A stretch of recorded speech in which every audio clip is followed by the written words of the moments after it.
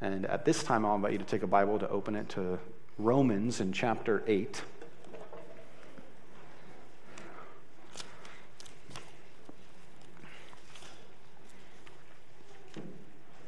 It's on page 944 if you're using one of the Bibles provided for you.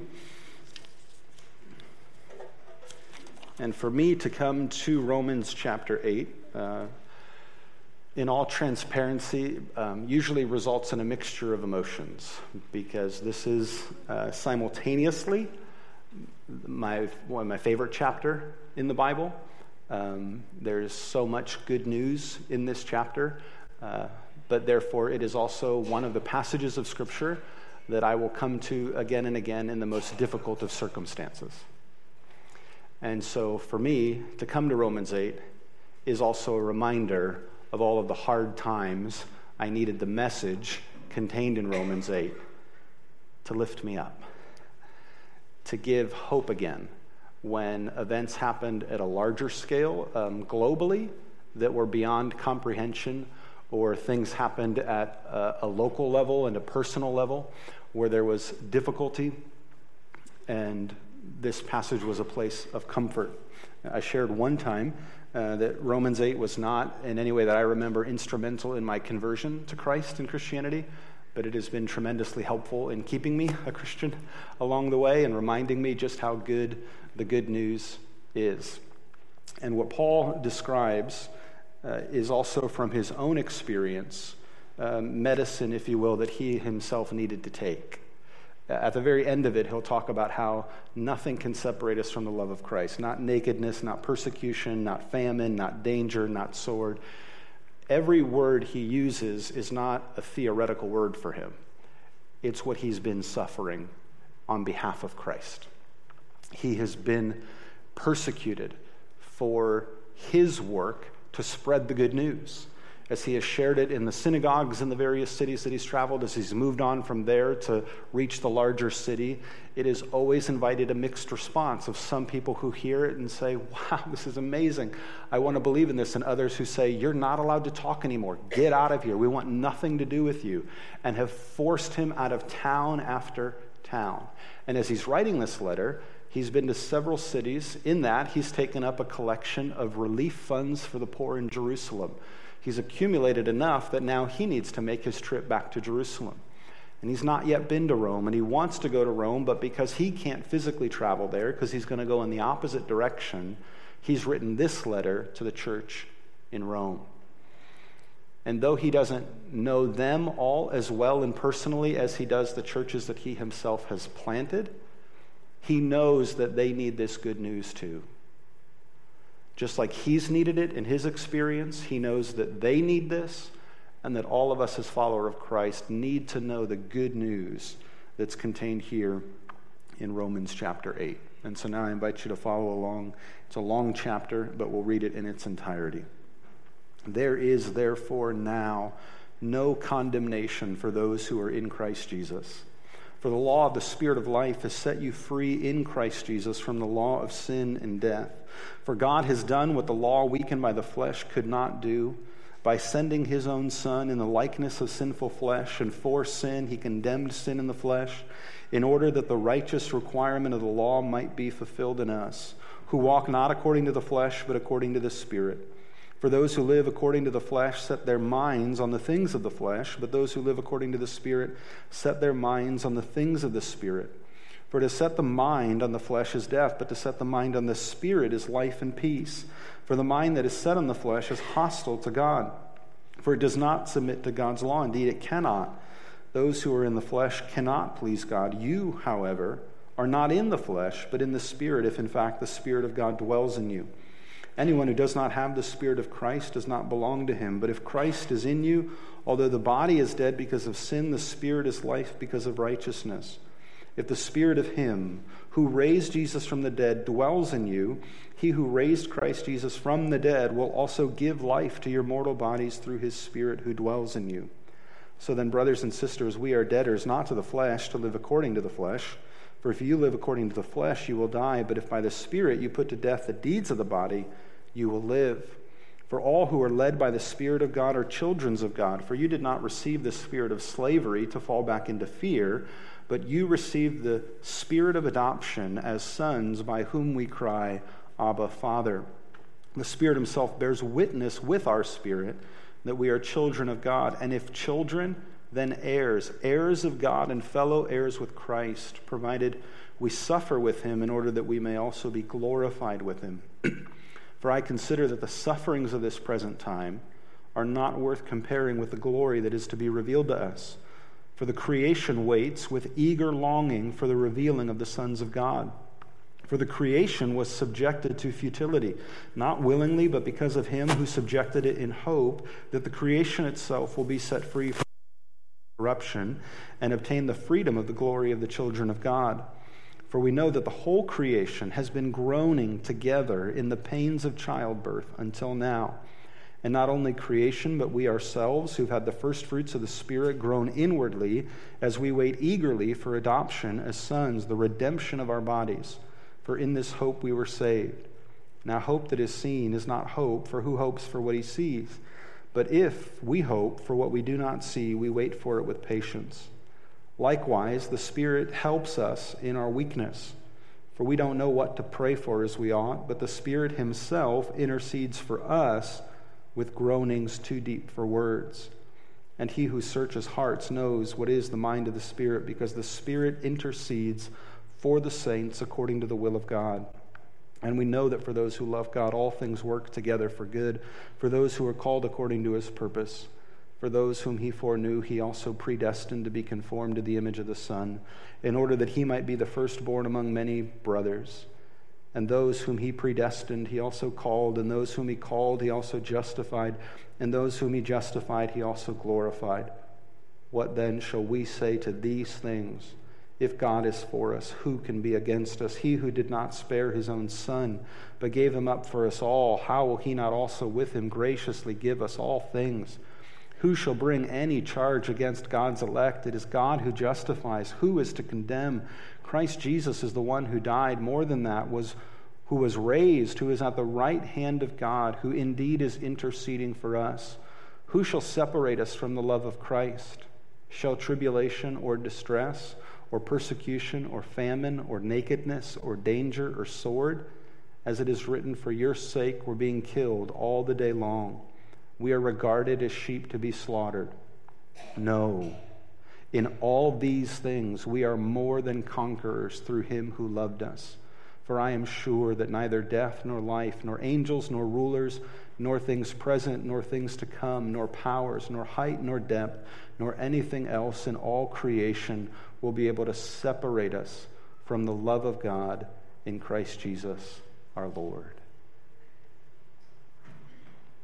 What good news we all need. And more often than not, I read from verse 26 to the end when I'm with someone who is breathing their final breath,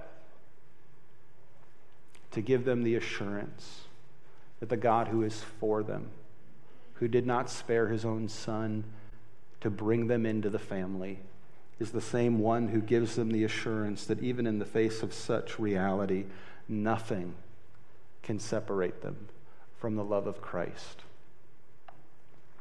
And it's a wonderful, glorious, and amazing truth. But starting at the beginning of the chapter, what the apostle highlights for us is that there is what a hymn writer later described as the double cure.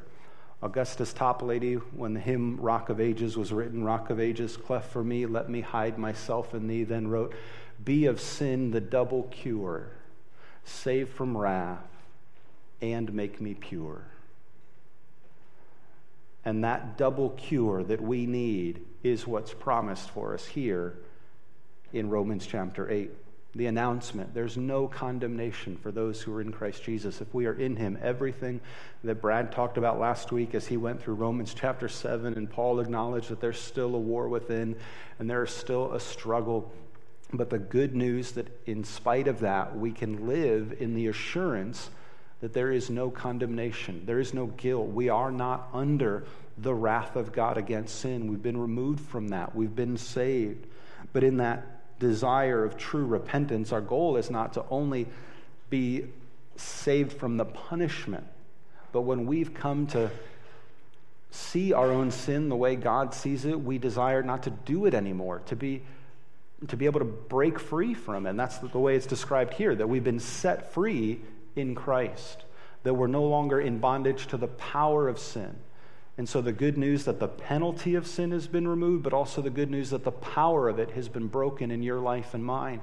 And you and I can live by the Spirit. We're not trying to do this in our own strength and our own wisdom, but He has given us His Spirit so that we can experience the double cure, saved from wrath and increasingly made pure. Some don't think this. So, well, wait a minute. If you give people the assurance that there's no condemnation and there's no guilt and they're not under the wrath, they're just going to go out and do whatever they want to do.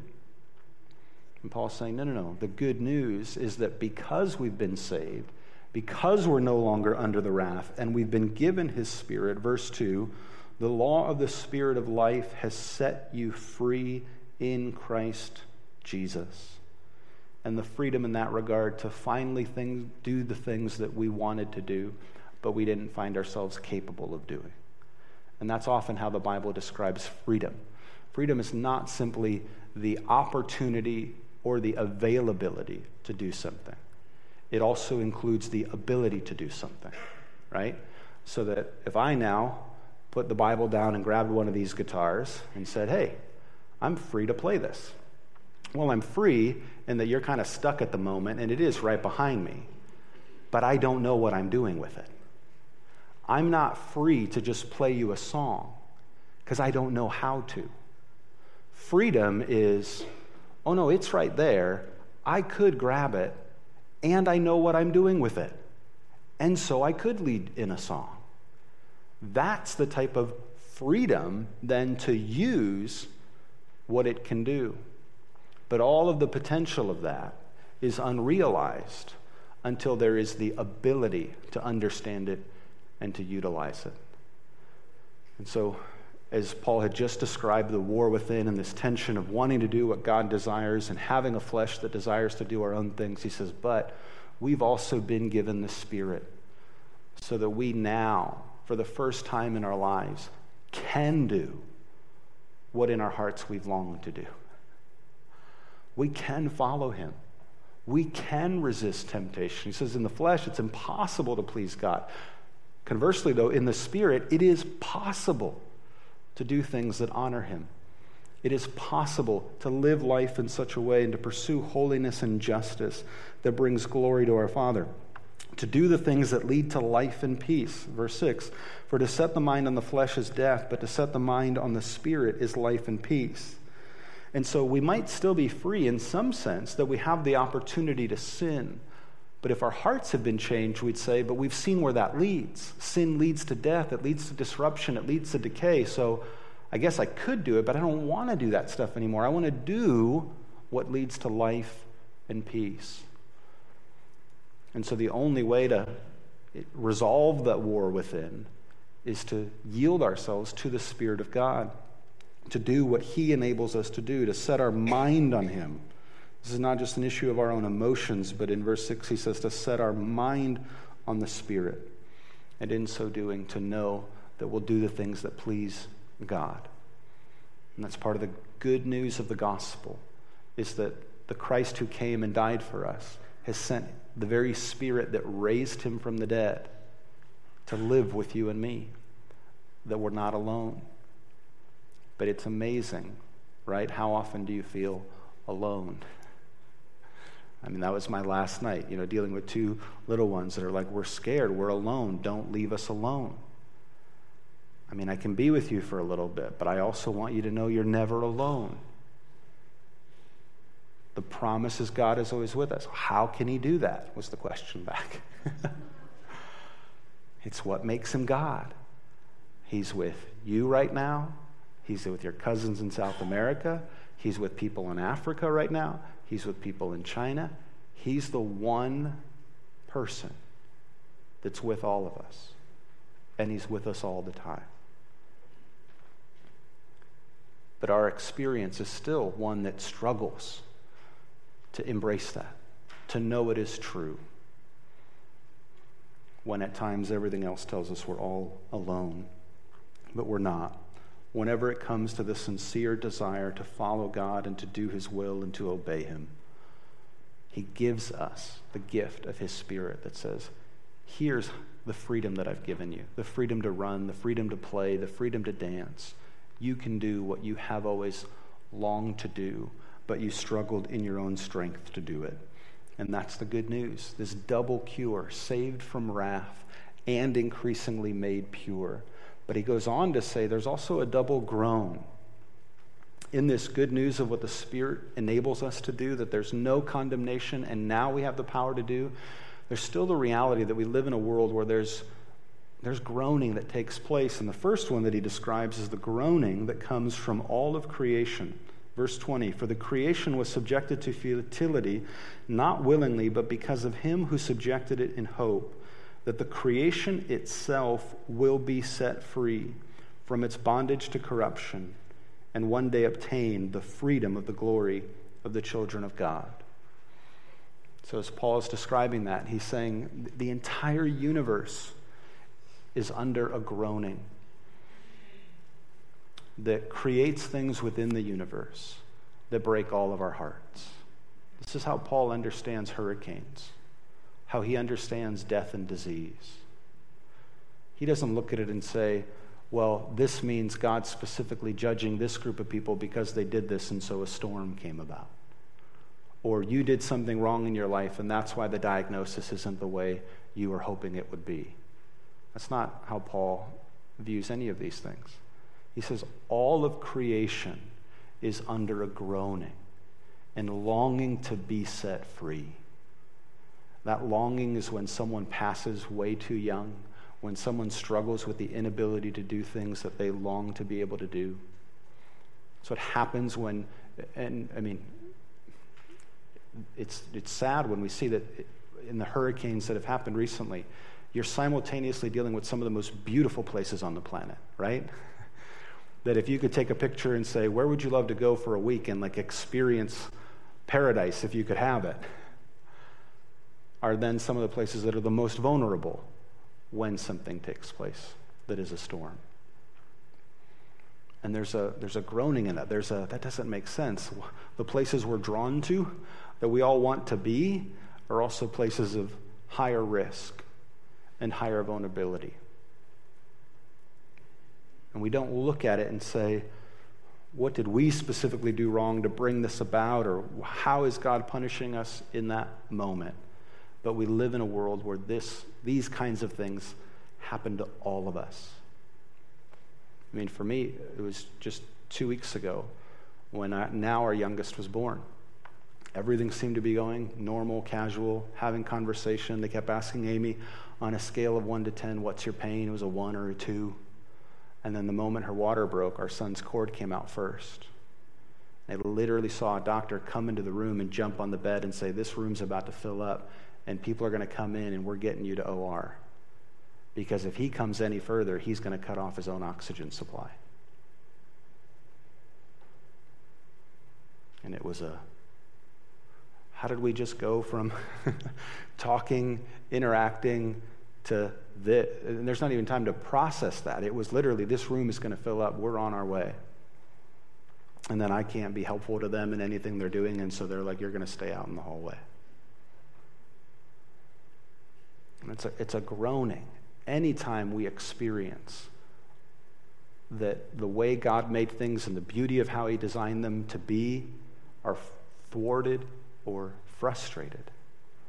But it was, conversely, an amazing opportunity to mark the faithfulness of God and say, I didn't just see my son be born, I saw his life be saved when he was born. And that's just amazing. It's a humbling thing anyway, but this is a deeper level of, wow.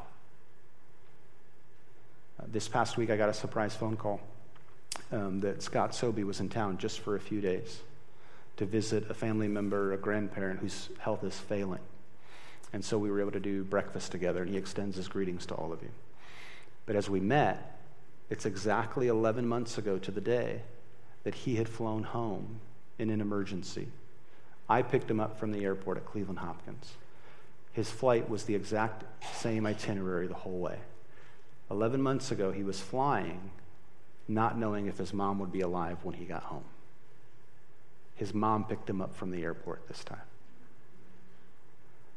But all along the way, it all felt the same. Like, I'm by myself, Oksana's not with me, kids aren't with me, I'm making all these connections, I'm arriving at this time.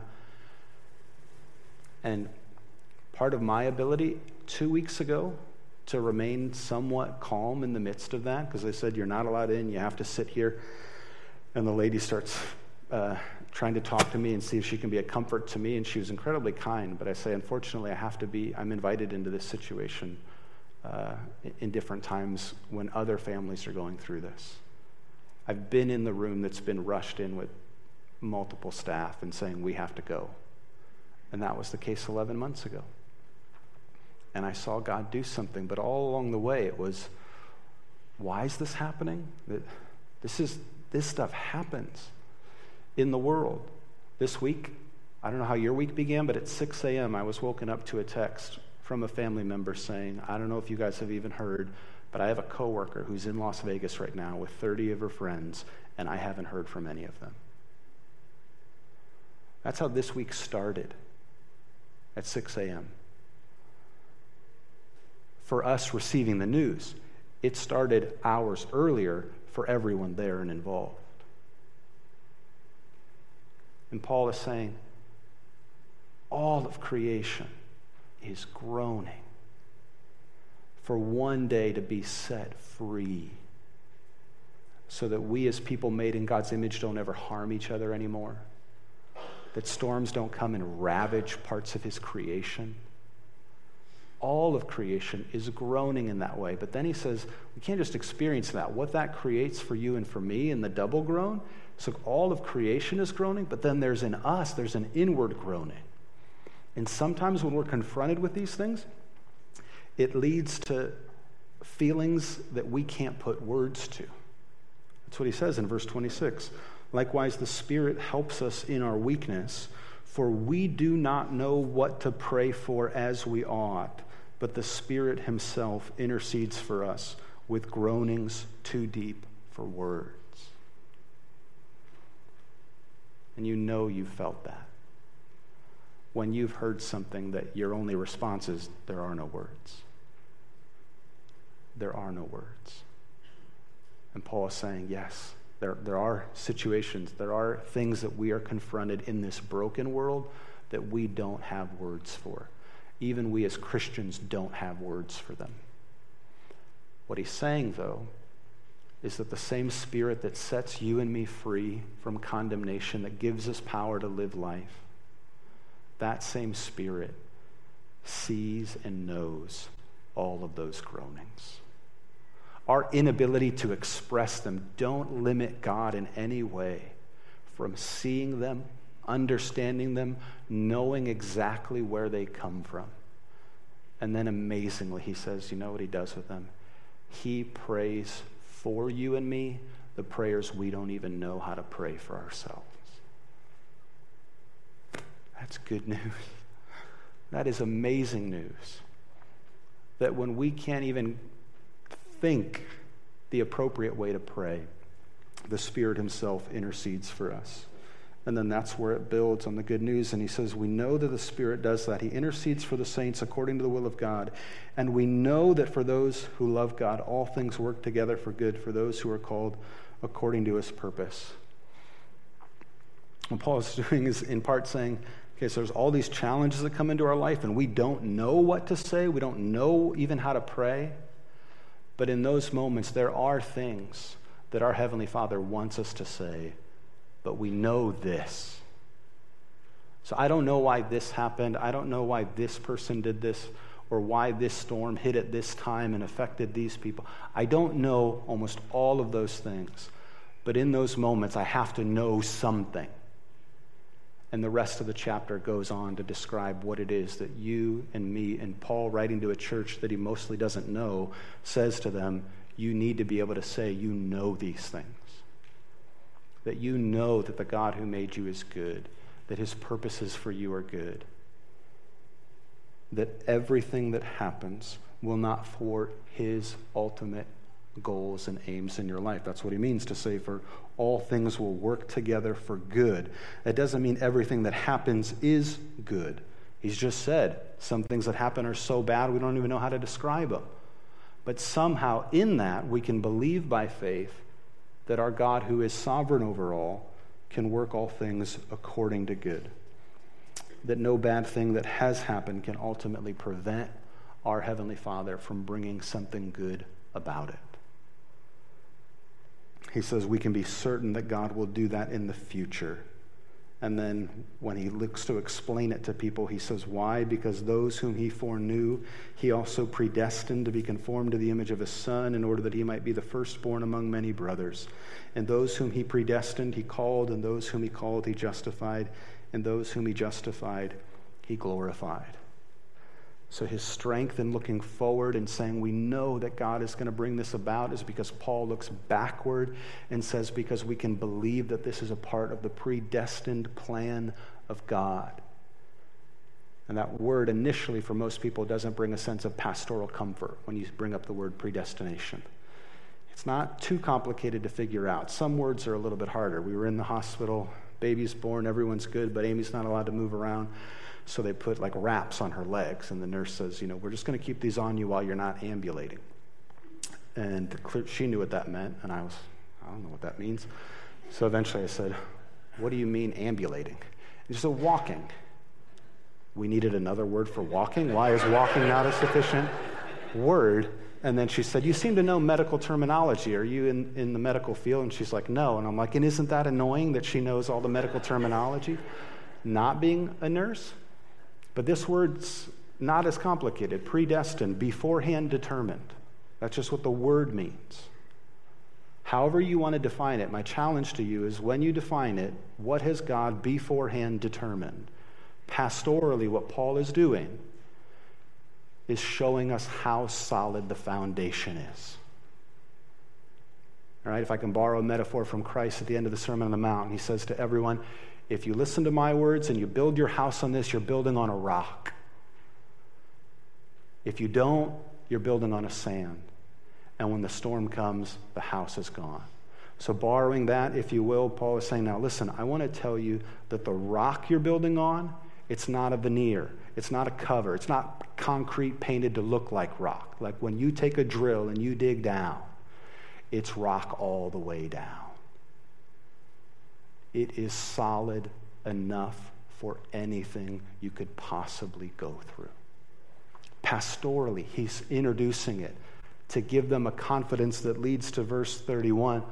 Well, what are we going to say to these things? If God is for us, who could be against us? He wants us to live life not in fear. Well, how do we live life not in fear when the whole creation's groaning? And we ourselves are groaning, and things happen that rock our world, and we don't have words to express them. Paul can look forward because he can look backward and say, because the God who made us had a plan from the beginning, beforehand determined that all things would work together for our good, and that all those who come into the family of the triune God would be saved completely, adopted forever, safe and secure, so that none of the groanings in creation or inwardly can take away the good news of what he's done for us. And that's why he can say, there's now therefore no condemnation for those who are in Christ. And so our last point is the adopted family of the triune God. And this is how he describes it. Salvation is not just something we've been given. When we understand it in terms of adoption, we realize we've been invited into something. He says we've been given the spirit of adoption. Look back in verse 14. For all who are led by the Spirit of God are children of God. For you did not receive the spirit of slavery to fall back into fear, but you've received the spirit of adoption by whom we cry, Abba, Father. Saying we're not supposed to be the ones who are still afraid of everything. still stuck in the slavery to our sin, but knowing that we're now a part of this family, we can know for certain that his love for us is fixed forever. If I, as a sinful human person, can look down on now my children and say, there's not anything in all the world I could imagine them ever doing to make me stop loving them, do I think the loving capacity of the Heavenly Father is less than mine? And he's saying, if he's done all this to bring people into his family, his purpose for them is sure. If you are a son or a daughter of the King, he knows exactly what he is doing with you and for you. He will never let you go. He will never forsake you. Everything has to work by the end out for your good, and he doesn't want you to be afraid. He wants you to live life in the midst of all the circumstances with the boldness that even if tribulation comes, or distress, or persecution, or famine, or nakedness, or all of that, he's saying, in this family, when all that's happening, the Spirit is interceding for you. The Son is interceding for you. The Father's love you can never be separated from. This is what you've been invited into, forever adopted into the family of the triune God. And when there's everything else that you're unsure of, be sure of this. What he has done is decisive. When he predetermines something, when he sets his mind on something, he sees it all the way through. That's the good news that Paul is describing for them in Romans 8. Adoption in the first century was primarily pictured by an older couple that maybe had accumulated a lot and they had no heirs to give it to. And so they would make a legal decision to identify someone to whom to leave everything they had when they were gone. That's not adoption in the gospel. God the Father had a son who's the heir of all things. So what we have in the gospel is the free, willing choice of God the Father saying, this family's going to be larger. It's going to be bigger. This goodness is going to extend farther and wider than anyone can imagine. And when he determines to do it, you or I can't be the people who stop him. That's the good news. Because it's grounded in him, in who he is, in what he's decided to do to bring us into it. He's saying in everything else, you might walk out of here and say, I don't know how this is going to happen tonight or tomorrow. I don't know if this person's going to ever come back. You can know for certain that his purposes for you are good and that the love he has for you, you can never be separated from. Let's pray. Heavenly Father, we thank you that your message to the apostle, who knew so many things he was guilty of, so many sins that he had committed from, that he could experience the freedom of knowing no condemnation. And that even in his present state, when there were so many challenges to his message, so many people who refused to listen or hear, that he could know for certain of your love for him. Father, help us to know that love. Help us to be your children who have not received a spirit that falls back into fear, but that lovingly trusts you and your purposes for us. That you are good and kind. That what you have decided to do, you will do completely and forever. Father, help us be the type of children that are bold in our faith, that live in the hope that you desire to give with the joy that you offer to us, that in a world that is groaning, and even in our own hearts that continue to groan, that by a miracle of your grace, we could be known for the hope that we have, the certainty of your love that enables us to live according to your purpose, in the power of the Spirit, to be conformed to the image of your Son. We thank you that all of us who were lost and lonely and powerless can now cry out, hallelujah, because we've been brought in. We've been made safe. We've been given a new identity, and nothing can ever take it away. In Jesus' name we pray.